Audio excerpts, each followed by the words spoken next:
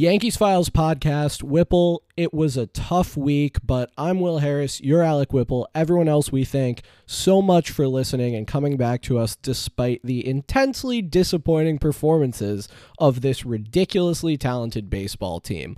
It was a 2-3 week when it probably could have and should have been a lot better than that. Two really painful walk-off losses in back-to-back games against the Twins and Phillies.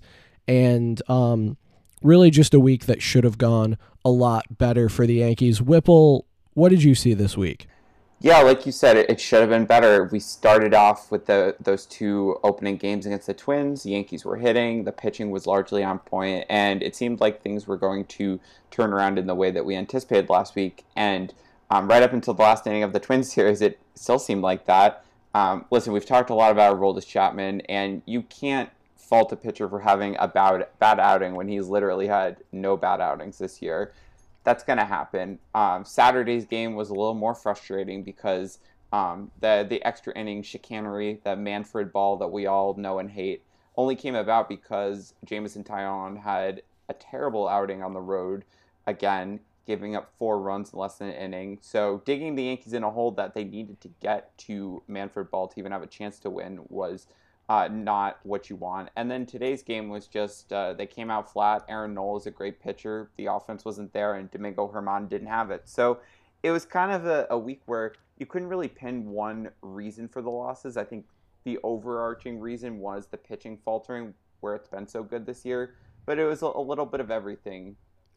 It was a little bit of a bullpen slip. It was a little bit of a starting pitching slip. And then today it was an offensive slip. So yeah, just not a great week when it started off so promising.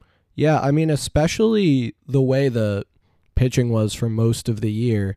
I hardly would have believed you if you had told me that the Yankees would have a stretch in which they gave up 6+ runs in 4 straight games. I mean, obviously, Game 2 against the Twins maybe doesn't count quite as much for that because, it was just Brooks Kriske, and it was disappointing. It was a disappointing way to turn a blowout into a closer game and have to get Chapman up, but you wouldn't have expected this from this pitching staff, and it's a shame that it coincided with the bats kind of starting to fire up a little bit because they lost 2 very winnable games as a result of pitching faltering. Look, they got 3 hits today against the Phillies. They weren't going to win that game. But the bats were alive in Game 3 against the Twins and Game 1 against Philadelphia, and you just can't be losing those games. But Whipple, it's important to remember that the Yankees started off this week well. It was a bad week, but it started off well. The Yankees faced old friend Mike Pineda in Minnesota, and while they didn't really jump on him, they scored in very 2021 New York Yankees ways, a walk and a wild pitch. Once Pineda got out of the game, the bats actually came alive. We had a sac fly, and then we had some fielder's choices, so maybe I spoke a little bit too soon. But late in the game, in the top of the 9th against the Twins, with the Yankees only ahead 5-3, we had Gary Sanchez homer because it is, of course, hot Gary summer, and we had Miguel Andujar launch a ball. And those are 2 guys who have been hitting really well and who continued it really throughout this whole week. So the Yankees won the first game against the Twins 8-4. They won the next game against the Twins 9-6, but it was 9-2 going into the 9th inning. They jumped on the Uber driver Randy Dobnak early.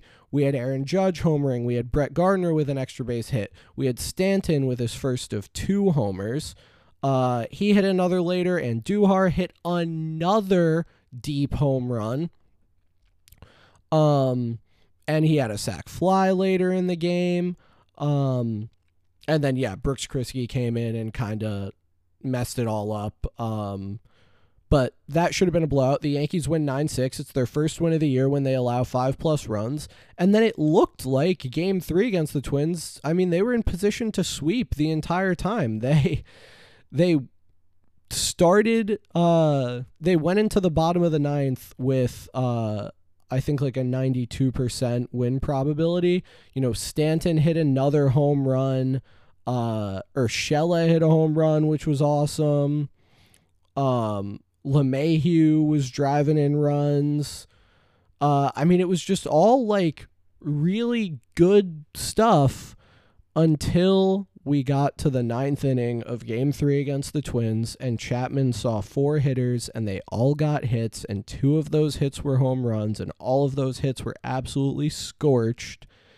And it felt like the series in Minnesota that turned the season around had turned the season right back around, and it just snowballed in the Phillies series when Jameson Taillon came in and could hardly get an out in the first inning of Game 1 and just dug the Yankees right back into the hole that it felt like they had dug themselves out of. Yeah, I mean, it was frustrating. Like I said, Chapman's been so good all year, and, you know, it's hard to give someone a pass when they blow the game, but it's just one of those things that happens. There's been plenty of games this year that Chapman has locked down and prevented the Yankees from losing, and to have it kind of go this way, and it kind of blew up in dramatic fashion. Like he didn't just lose on some bloops; he lost on some massive home runs. So it happens. I think it was frustrating because of the situation they're in, and we all know how good they are against the Twins. And like you said, that should be appreciated. They had a very good opening 2 games in the series, and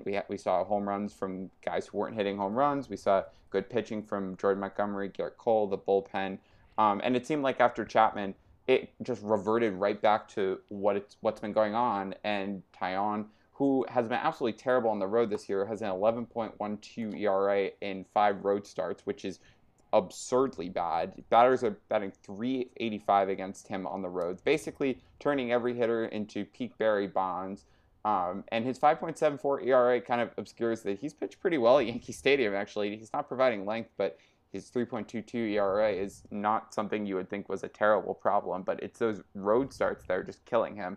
And Germán today gave up the most runs by a Yankee starter since James Paxton in 2019, and that's what we've kind of said this year. This has been a different Yankees team than the past, but this week it kind of seemed like the old Yankees team in a bad way. They're giving up lots of runs and scoring lots of runs, and not coming out on the right side of it for much of the back half of the weekend. But I mean, something's gotta click with this team. It's like you plug one hole and another leak springs, and after a while, you have to get everything clicking at the same time. After a while, you can't win games when you are supporting 1/3 of your team that is doing really poorly. And that's kind of how the Yankees have played this year. The offense is doing poorly, the pitching does well. This week it was the opposite. And it's tough because, like you said, they're so talented, and they just haven't been on the same page. And when they are, they do very well, but that can be said for a lot of teams. They have to show that they're capable of being on the same page with the hitters doing well, pitchers doing well. The bullpen's honestly done pretty well all year. I don't really fault them for anything. But I know we want to talk about some of the guys this week who did have good weeks, like you mentioned, and who we're seeing signs of life from. And I think we should start with DJ LeMahieu, because you are the ground ball, are bad, slugging balls in the air. You're good. That's kind of you're a proponent of that. You've been harping on that on Twitter. You brought a lot of interesting and cool statistics to that debate to show people. And I think the poster child for that problem with the Yankees has been DJ LeMahieu. But this week we saw maybe not a different LeMahieu, but a much improved LeMahieu, something that if he continues to hit as he did this week for the rest of the year, that really changes the complexion of the Yankees lineup. So what did you think of DJ's performance this week? Was it did it give you signs of optimism that he'll be a bigger contributor in the coming weeks? Yeah, I would say it absolutely did. I think that DJ LeMahieu has never been a consistent ball in the air guy as a Yankee. And I think that's important to remember when we're considering what we should expect from him. but he's definitely been lifting the ball lately. I mean, we needn't look no further than the game-tying home run he hit on Saturday against the Phillies. The thing that I'm more interested in with DJ LeMahieu is his hard hit rate, which when we were discussing last week was basically like, I think it was almost 10 percentage points off where it's been throughout his Yankees career, is now up to 43%. He was at 45.7 last year. Like, he's hitting the ball hard. He's underachieving relative to his expected stats. He was previously a massive overachiever compared to his expected stats, but, expected slug has him 55 points above where he is. Expected WOBA has him 32 points above where he is. And he's starting to hit the ball hard. He's starting to lift the ball. His average launch angle is now in between where it was in 2019 and 2020. I think we're seeing signs of life from DJ LeMahieu in what I would call like a real way. And what I mean by a real way is the underlying stats support that there are signs of life. His line drive rate is creeping into, the territory where it's been before. His fly ball rate is creeping up to his 2019 rate. We are seeing the kinds of things that I would want to see from DJ LeMahieu to convince me that he's going to be productive as the season moves on. And I really think the major indicator for him that we should be paying attention to is hard hit. His exit velocity is back up into the 90s. It had fallen into the 80s. It's still about a mile an hour to a mile an hour and a half off of where he was in 2019 and 2020. And obviously we will want to see that creep up. But, DJ LeMahieu is progressing in a way that appears sustainable, and he's trending towards the hitter that he was and that we got to know. And, obviously I don't expect him to hit 336, which is what he hit for his first 2 years, any longer. I think that expecting that from any hitter in the modern game is ridiculous. But DJ LeMahieu is doing the kinds of things that indicate that, we're going to see some of his power come back, and we're going to see those line drives. And, as he continues to hit the ball hard, we're going to see some more extra base hits. And, if this weekend and this week, even if the games didn't go great on the whole, was, the first sign that we're seeing of that, and we could have a hot DJ summer, that could really change the complexion of this offense, and it could buoy a pitching staff that we know to some degree had to come back to earth at some point. Yeah, I mean, we all know the bars, the nightclubs are open. DJ was obviously just waiting for those restrictions to lift before he manned his booth and got ready for the summer. So I think that's your answer. But we're about to get DJ LeMahieu's club mix all summer. No, I agree with you. Having DJ at the top of that lineup was such a game changer for the Yankees in 2019 and 2020 because, especially in 2019, I mean, that team didn't really have a lot of injury luck. I'd argue the guys are more healthy this year than they were that year. And far more healthy. Right. There was a lot of, next man up and, the Gio Urshela's, Luke Voigt's coming out of the woodwork. But a lot of that was DJ LeMahieu getting on base for guys who were able to drive him in, and that's a game changer. This year, we've seen so many innings of, X hitter coming to the plate with no one on because DJ LeMahieu just hasn't had that impact at the top of the lineup. So having him at the top of the lineup, along with Judge, who's been great all year, is the 1-2 combo that's going to take this Yankees team to success. And I think there's a lot of, who's going to be the most important hitter for the lineup. Is it Stanton? Is it Judge? Is it Torres? Gary? But I think DJ is the guy who's he's different. He has a different role than any of them. He's not going to be able to hit home runs. In 2019 he had a lot, but the juice ball has made that a little more tough when, it gets de-juiced. But what DJ can do is give you a better at-bat than I think most people on the Yankees. We've said so often, who would you want to see at the plate 2 outs in the 9th inning? I will say DJ LeMahieu, even if he's batting .230. His approach is just so good. And he gives you confidence that he's going to put bat to ball. And, it hasn't been that way for most of this year, but I think we're seeing that hitter again. And that makes a really exciting proposition for this lineup. Yeah, I mean, Whipple, we should be clear about this. The answer to that question that you posed is Aaron Judge. But of course. But yeah, I mean, I know what you're saying. And in the way that we've seen, there's some common regression that we've seen between Gio Urshela and DJ LeMahieu. And basically, they were elite bat to ball, elite or relatively good hard hit guys. And they've both lost some of that bat to ball this year.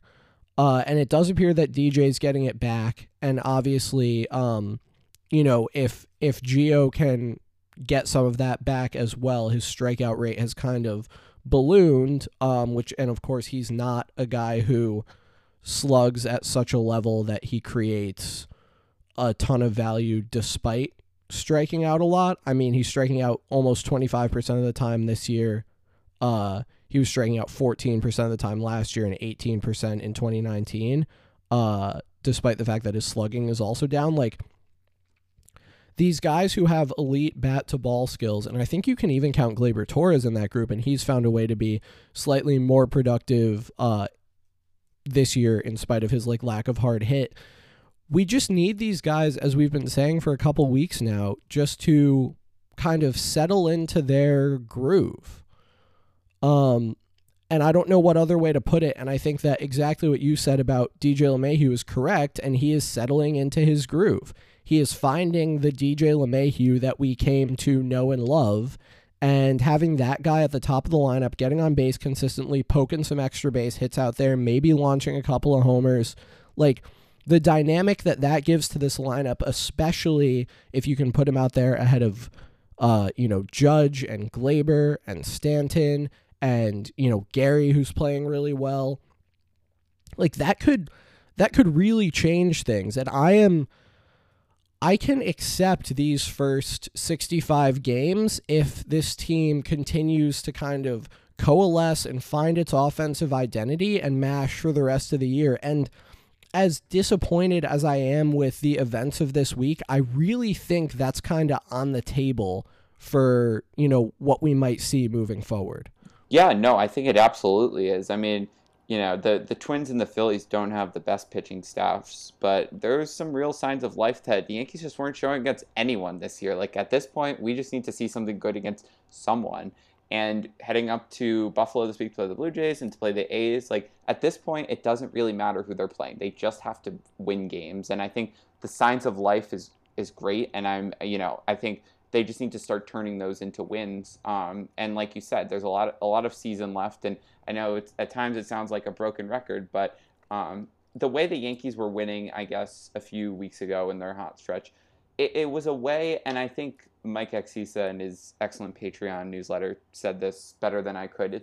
It was a way that you never felt like very confident in them. Like, you enjoyed watching, the pitching was great, but it didn't feel like they were clicking on all cylinders. And I think... Yeah, they always had a very tenuous grip on any game that they were winning. Exactly. I think this team is built around its offense. We've said it so many times, but the way this team is going to win is if they hit. They were not built to win if they weren't going to hit.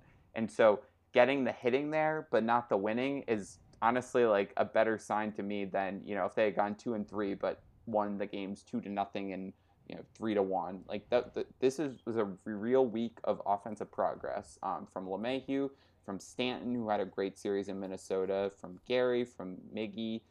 Just everybody really had a moment this week where you thought they might be able to carry it on into future weeks and provide elements to this lineup that we didn't see previously. So that part does make me optimistic. I do agree with you there. Yeah, absolutely. And I think, we're beginning to see some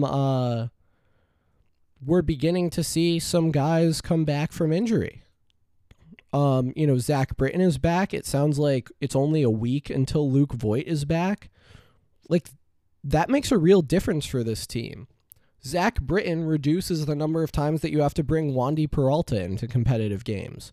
Luke Voit reduces the number of times that Rougned Odor, who is, potentially heating up a little bit, but has hardly been better than average in any season since 2016, or Chris Gittens has to be in the lineup. We hope that Aaron Judge's back spasms are nothing serious, and that this off day allows him to rest up and be ready to play in Buffalo. And obviously, Stanton will be back because it wasn't an injury thing. It was a National League Park thing. But, if they're just 6 games away from having Luke Voit back in this lineup and they can roll out, the real Murderers Row minus Aaron Hicks, the fully operational Death Star when they play Kansas City and Boston in a couple weeks, or in only, I guess, about 9 days now, that's serious. Just make it through this week against Toronto and against Oakland, and then come out swinging when you get to play Kansas City, Boston, Angels, Mets, Mariners, and suddenly it's, just past 4th of July weekend and you just rattled off a real hot streak. I know I'm getting ahead of myself, but, Aaron Judge has been one of the best hitters in the league all year. Giancarlo Stanton looks to be, back in his groove. Miguel Andujar is heating up. Even Brett Gardner is heating up. DJ LeMahieu is heating up. Gio Urshela is going to find it. Glaber's been productive. We're having a hot Gary Summer. I really feel like this offense is starting to click and is only going to get better. And as bad as some of the pitching has been, we know sort of in our minds where we expect them to be. And the bullpen that just got Britton back and is going to get O'Day back is going to be even better, and it can take some of the load off the starters. Gosh, Whipple, every time I get down on this team, I just find a reason to convince myself that, they're actually really good. Yeah, and I think that's what made everything so frustrating. I think that, honestly, in my opinion, the starting pitching is the biggest problem right now because of Corey Kluber's absence, because Luis Severino had a setback in his rehab start, which is probably going to delay his return to the big league team, and fingers crossed it's nothing more than a delay.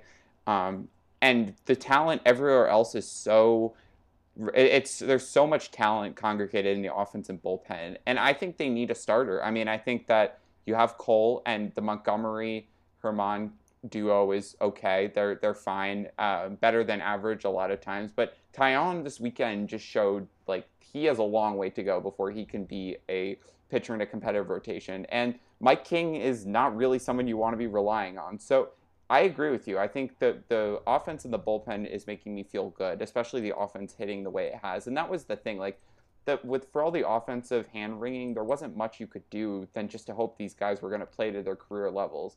I think they need a starter, and I think they need a good starter, and we'll see how they approach this. But I think that's the difference with this team, and that's what's going to make them, as it has every year, they've always been a starter or two short. That's what's going to. If Brian Cashman called you and said the Yankees can either get a starting pitcher or a center fielder, who would you take? I would honestly say a starting pitcher, because I just think that rotation is not going to hold up in a playoff series, and I don't want to be relying on Corey Kluber and Luis Severino. I think we have this conversation every year, but this lineup is good. As we've said, it can be good, and if it's not good, then they're not going to win. That's the simple truth of it.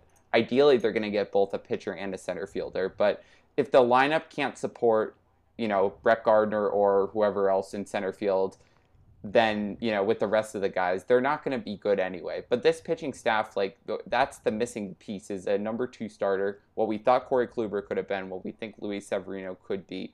We need someone to pair with Cole and to provide, to kind of shove Montgomery and Herman back a spot and to make this rotation seem deeper. One other thing I actually do want to mention is I would like to have the Mike Tauchman conversation, because I think there's a lot of we shouldn't have traded Tauchman. Actually, I live with a Giants fan. I see Tauchman's highlights more than I would like to. Tauchman is not doing well, okay? I would like to say he's batting 179. He has a 586 OPS. He's had 2 clutch home runs and 2 really good catches. I know it seems like he's doing well every day. He's not doing well. You would be complaining about him still if he was on the Yankees. So just for everyone out there, that's my Mike Tauchman spiel. He's not doing as well as you think. Mike Tauchman's WRC plus is 74. Brett Gardner has basically been the worst hitter on the Yankees. His is 81. Clint Frazier does not play every day, and his is 78. So exactly. Mike Tauchman is worse than the worst hitters on the Yankees. Mike Talkman plays elite outfield defense. I don't actually know if that's true, but people keep saying it. I'm a lot more worried about a guy who can actually, like, I don't know, create runs, the thing that this team has repeatedly failed to do and the thing that Mike Talkman has failed to do throughout his entire baseball career, basically. Then I would have a guy who is like 90th percentile outs above average. Like, I'm sorry, but there's no room for Mike Talkman on this team, no matter how good or bad Wandy Peralta is. Like, let's say the Yankees don't even have Wandy Peralta. Whose playing time do you want to give to Mike Talkman? That's the question that nobody can answer because there's not an answer to it. So I pose my question, or I pose your question back to you. Do you agree with me? Do you think the pitching is the where they should prioritize in the deadline? Again, given that I think they should get both a starting pitcher and a center fielder, your question was, if they picked one, who would they get? Do you think it's the center fielder or do you think it's the starter? What's more important? So, I mean, obviously the cop-out answer is I want to know what's actually wrong with Luis Severino. Like, because if it's Luis Severino got a cramp, then, like, yeah, I would say throw every resource at an outfielder who's going to really upgrade this lineup. But obviously not being able to assume that, and with the understanding that you don't want to just depend on a bunch of guys who are coming back from injury, the Yankees have tried that. I agree at this point that I think it has to be a starting pitcher. As much as, yeah, and I think it's really fueled by my belief in regression to the mean for this offense, that they cannot stay bad. It's just not realistic for them to stay bad. And we saw them have a number of good games in a row. Obviously, they got shut down by Nola today, but good offenses get shut down by really good pitchers all the time. Yeah, I think they need to get a starting pitcher. Now, if we want to really get into this, like, I don't think they're going to get Max Scherzer.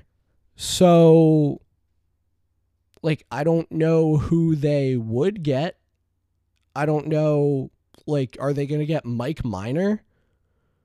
Like, I think there's a serious question. I know you talked about German Marquez and you talked about, you know, the many failed pitchers on the Angels, and maybe you take one of those guys on as kind of a project.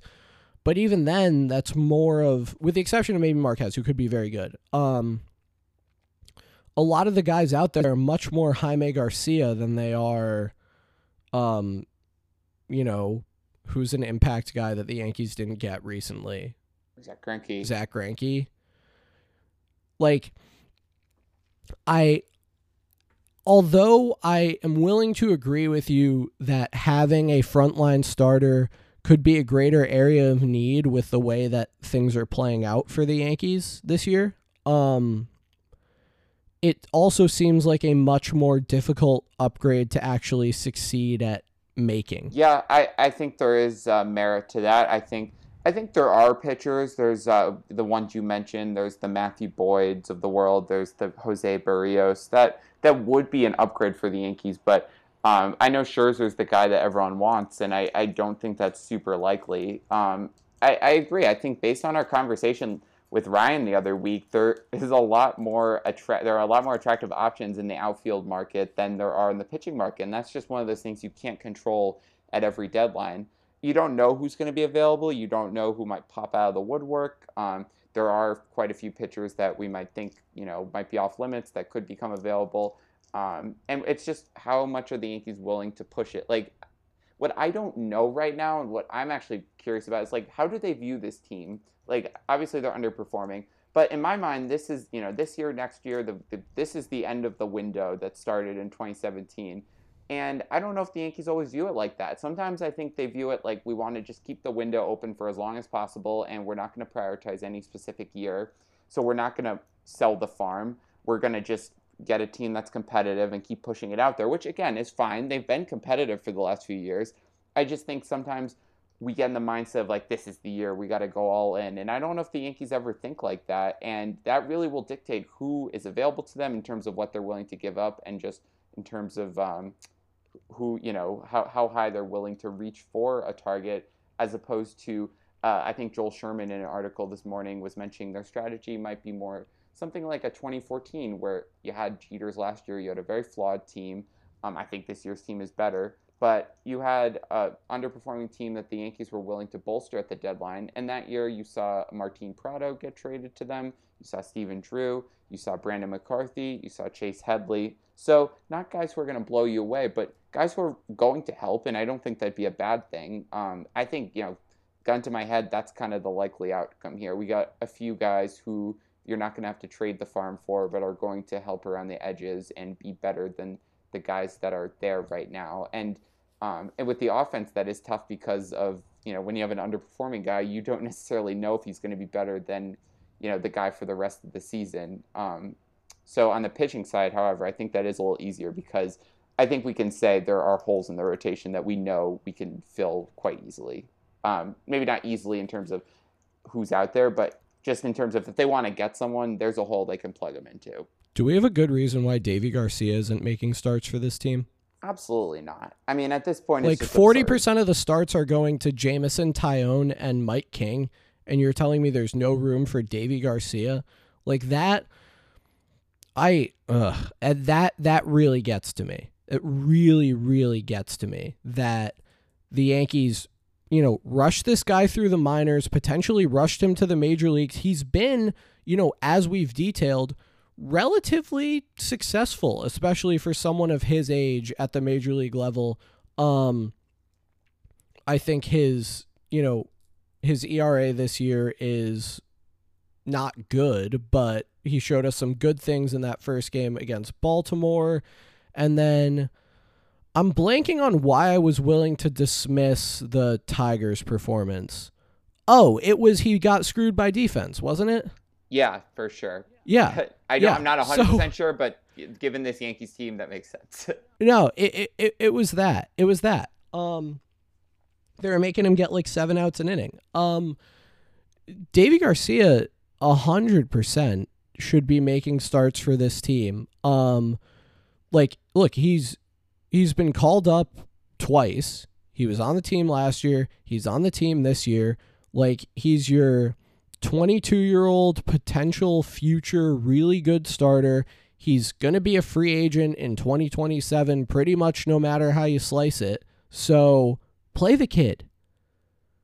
Like, it's amazing to me that I have to be lobbying for this when they're giving 40% of the starts to Mike King and Jameson Taillon. And look, I will say Jameson Taillon definitely getting a little bit unlucky.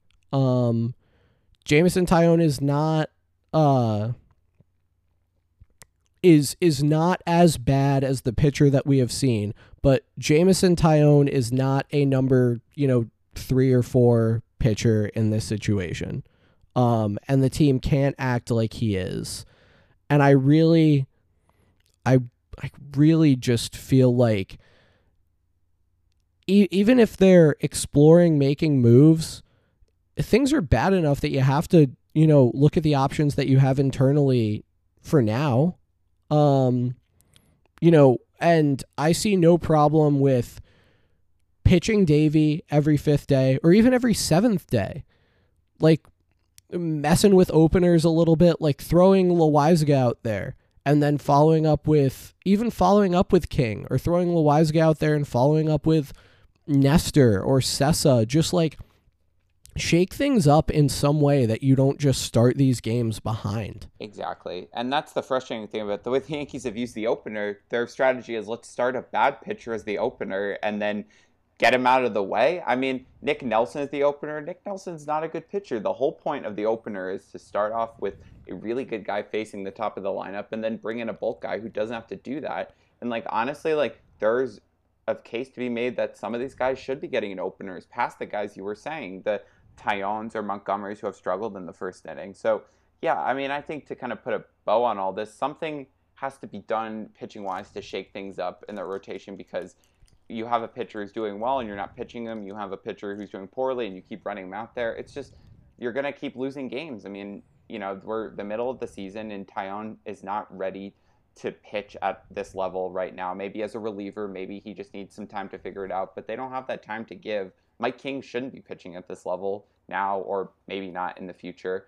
I just think, the complacency definitely bothers me a little bit.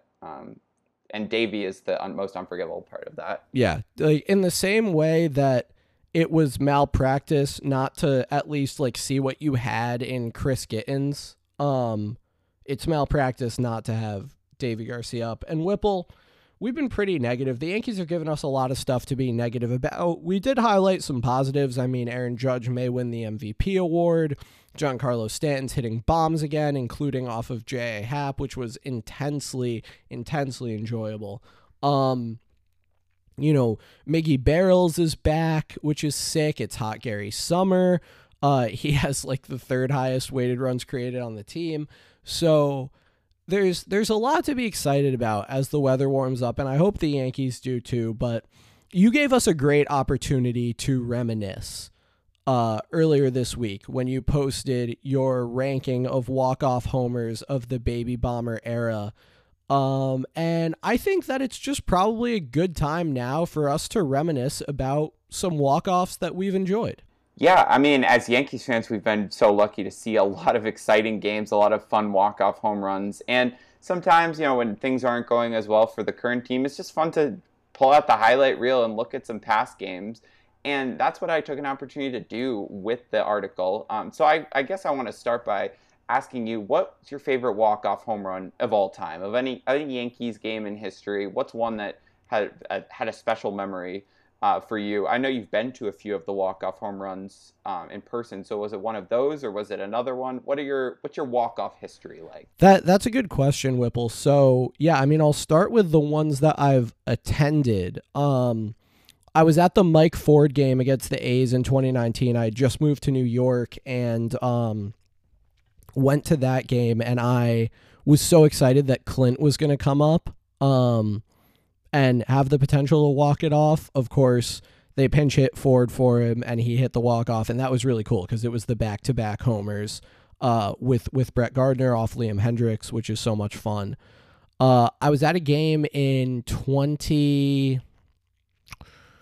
I can't remember if it was 2017 or 2018. Brett Gardner hit a walk-off single against the Rays. That was cool. That was my grandparents' first time at Yankee Stadium, the new Yankee Stadium. And then I attended a while back, I guess it would have been in 06 or 07. A-Rod hit a walk-off home run, an absolute bomb against the Braves, which was pretty sick. That was a cool game to go to. I think that exhausts my walk-off history with the Yankees, at least in person. As far as my favorite walk-off, so I can tell you that the first Yankees classics I ever watched was the Jeter walk-off in the World Series against the Diamondbacks, and I just think that's like one of the coolest moments in baseball history. But as far as recent walk-offs go, I streamed the Gary walk-off against the Twins from like the top of this hike in Spain with a bunch of Twins fans. So that was just a cool personal moment. And as you know, I'm a huge Gary Sanchez fan, but I think my favorite walk-off period is probably the walk-off home run that Aaron Judge is going to hit next week. Love to instead of reminiscing, pre-reminisce about walk-off home runs. That's my favorite pastime. Absolutely. But yeah, no, I think all of the ones you said, I also have fond memories of. The Gary home run against the Twins is on the list that we'll talk about a little bit later.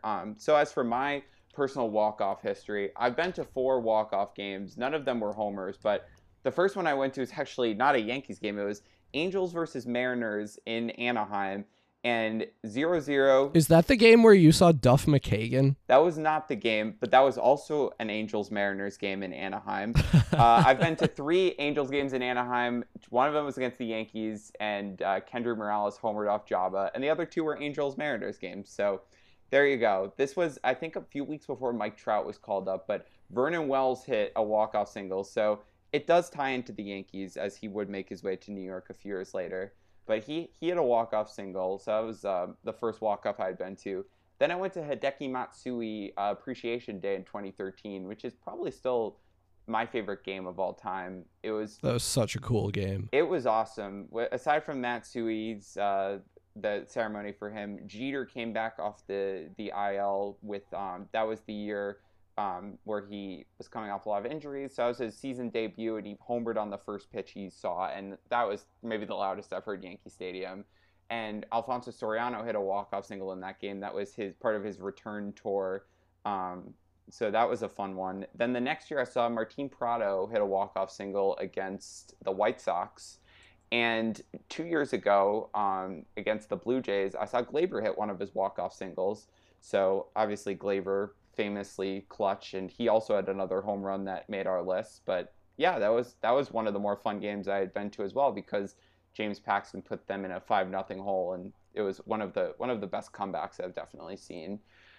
So in terms of the best one, the one that I reminisce most fondly about, I think I probably have two, maybe three, because one of them isn't a walk-off home run, and the one that wasn't a walk-off home run was the Luis Castillo drop pop-up. That we just hit the anniversary of that. What probably the craziest ending to a game that you can imagine. And I remember I was about to turn the TV off. I looked away, and then my parents yelled, and I looked back, and all mayhem had broken loose on the field. Just one of those moments that, you can't predict baseball. Just one of the greatest games in baseball history. Truly, truly. And then in terms of walk-off home runs, I think Teixeira's in the 2009 ALDS, because absolutely, with A-Rod's game-tying home run, David Robertson's Houdini act, and then Tex lining the ball down the left field line. Just one of the best games I think I had watched, and that was just a super tough series to beat Joe Nathan. Joe Nathan had a tough time. Joe Nathan, I hope Joe Nathan goes into the Hall of Fame as a Yankee. They really did own him in a very special sort of way. And then the other one, I think this is my all-time favorite. It's Raul Ibanez, 2012. Oh my gosh. Just nothing but love for that man. When he tied the game, when he won the game, when he went on his world-beating streak.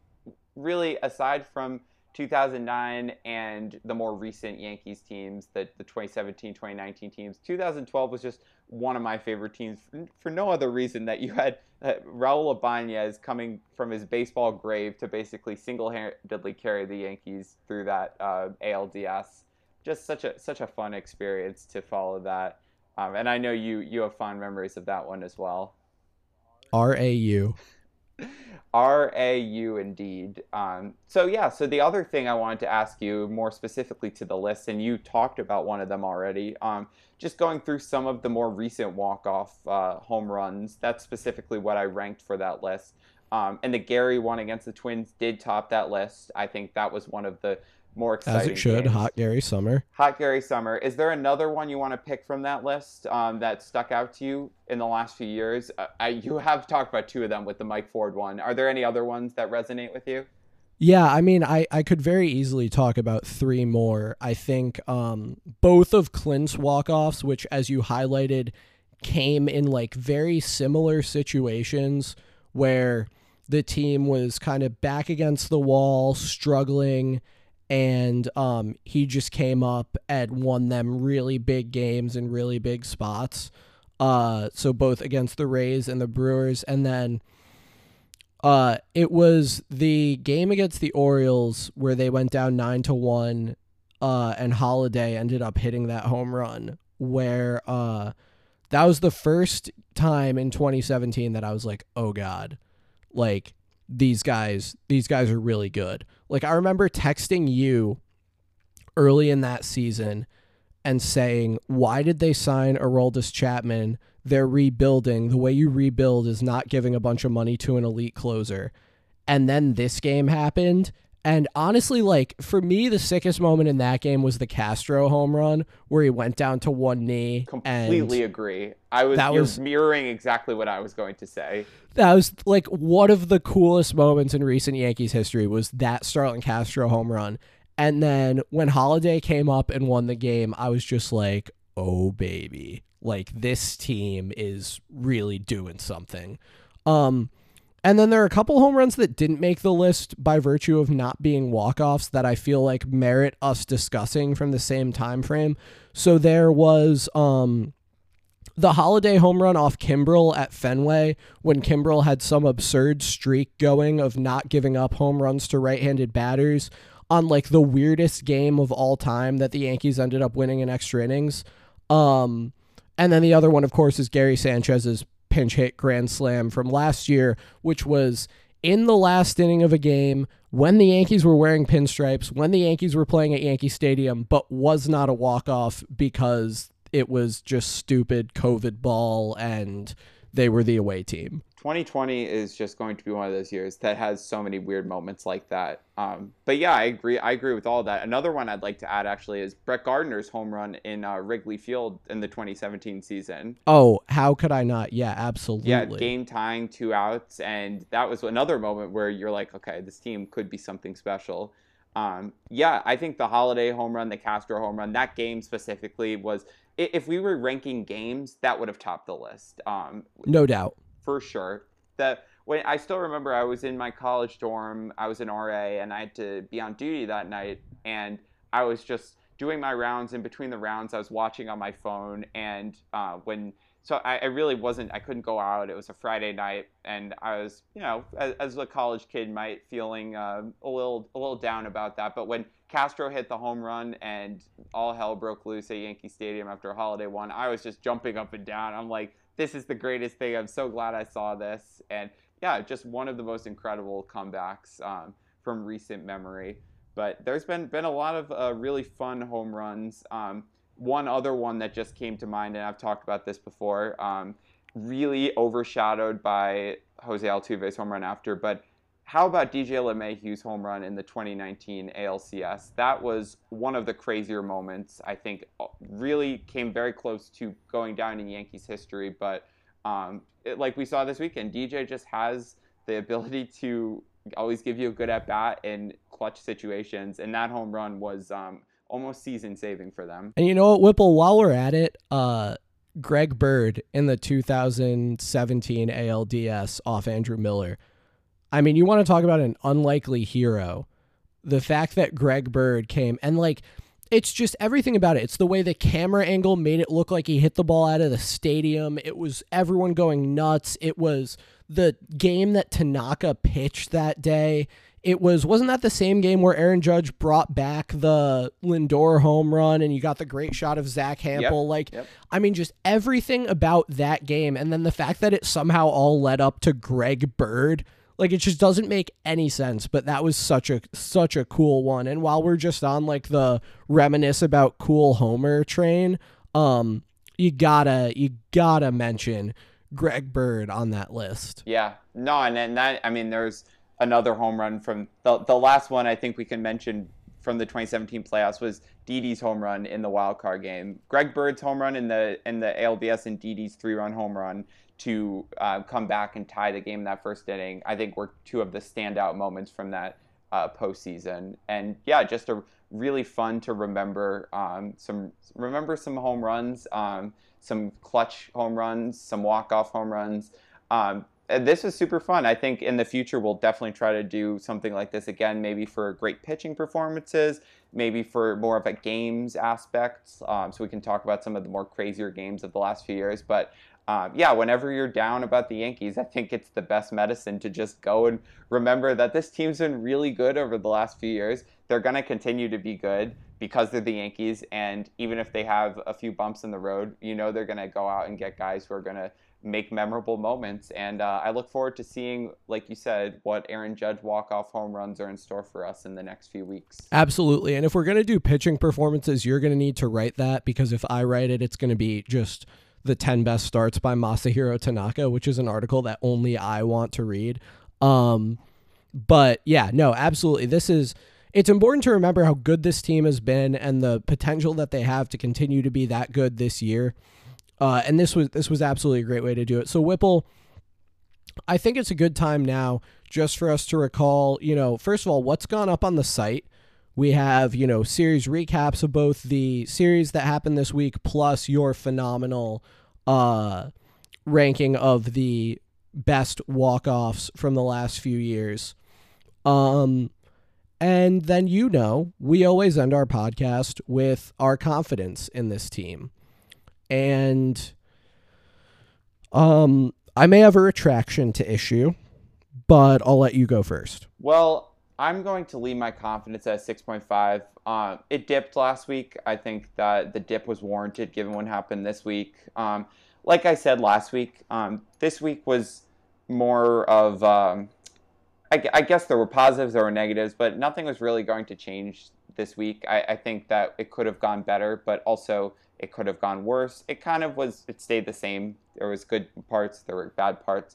I think next week's going to be very telling because these games against the Blue Jays are going to be very important. I know we're looking at the Red Sox and the Rays, but the Blue Jays are now ahead of the Yankees, and they need to pick up some wins against Toronto, and they're going to also play a good Oakland team this weekend. And those are teams that if they have a good week, we could see the confidence start to rise. But I think that right now I'm going to hold firm, and if things don't go well again this week, I think that's when I'll probably drop the rankings or my fan confidence. But that's where I am. I'm going to stay at a 6.5. Whipple, I think you hit the nail on the head. The Yankees have shown us just a very kind of mercurial team this year. They're very up and down. You can't pin down kind of what they are or aren't because they might go win, 18 out of 25 and then lose 10 out of 15. And that makes it tough to really figure out, what their identity is. Combine that with the injuries. It's just been really hard to figure out, what is this team? So I'm right there with you at 6.5. I think it's what they've earned so far. They have a lot of potential. We've seen at different points the offense really explode and the pitching really show up. We haven't seen them, do those at the same time so much. And we're waiting for that. And we think that, with Britton back and Luke Voit coming back, we may, be moving in that direction. But I think 6.5 is the right place to be. And this is, as every week is now, this is a big week. They have the Blue Jays and the A's, both of whom are quite good, and the Yankees need to start showing up in these games. And, I'm very interested to see where we are next Sunday and how we're feeling about all of this because I just have no way to pin down what I'm expecting. So Whipple, as always, it's been a pleasure. Thanks to everyone for listening. We got at Yankees Files on Twitter. Make sure to follow us, yankeesfiles.com. Make sure to check out everything that's going up on the website. We should have a fun article about Tyler Wade up tomorrow with a preview of the series up in Buffalo ready to go on Tuesday. Any parting shots from you, Whipple? The Twins and the Phillies were just the beginning of, I think that I think the Twins and the Phillies were kind of the stepping stones that the Yankees need to get over. We know that they can beat the Twins. Let's not worry about the Phillies series. It was just 2 games. Like you said, this is it. The Blue Jays, the A's, the Red Sox next week. They need to show up against these teams. So let's hope that the offensive turnaround that they showed is something real and that they can build on that. The pitching can get back to where it is. And they just start bopping like they were this week. That's my parting shot. The boys are bopping again. That makes me happy. Absolutely. I love it. Well, at Yankees Files on Twitter, yankeesfiles.com. Make sure to check us out. We'll have another podcast for you next weekend. Until then, let's go Yankees.